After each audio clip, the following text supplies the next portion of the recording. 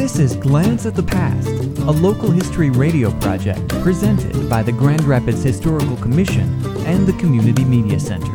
Today's story, The Weather School. Grand Rapids learned in November of 1942 that the Army Air Force Weather School would be established here in January of 1943. It would house, feed, drill, train, and otherwise care for about 7,000 trainees. It was also expected to employ about 1,600 civilians. On January 4th, 400 cadets with 30 instructors began their 9-month course in meteorology, and the number would soon increase to 700. Classes were held on the main floor of the Civic Auditorium. Cadets and some staff officers were quartered at the Pantland Hotel. The Row Hotel was quarters for enlisted personnel. The Manufacturers Building housed the Quartermaster's Department, and the Fine Arts and Pantland Exhibition buildings also contained classrooms.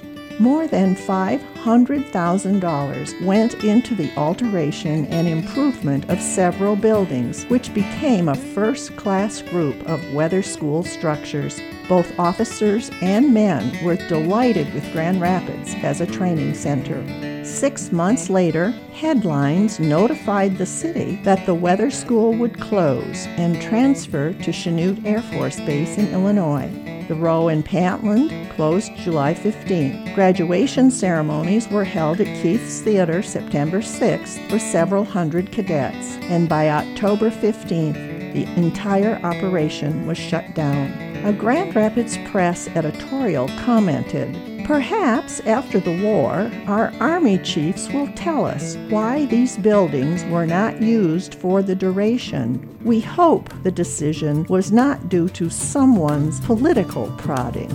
For more information about Grand Rapids history, visit the Grand Rapids Historical Commission website at historygrandrapids.org.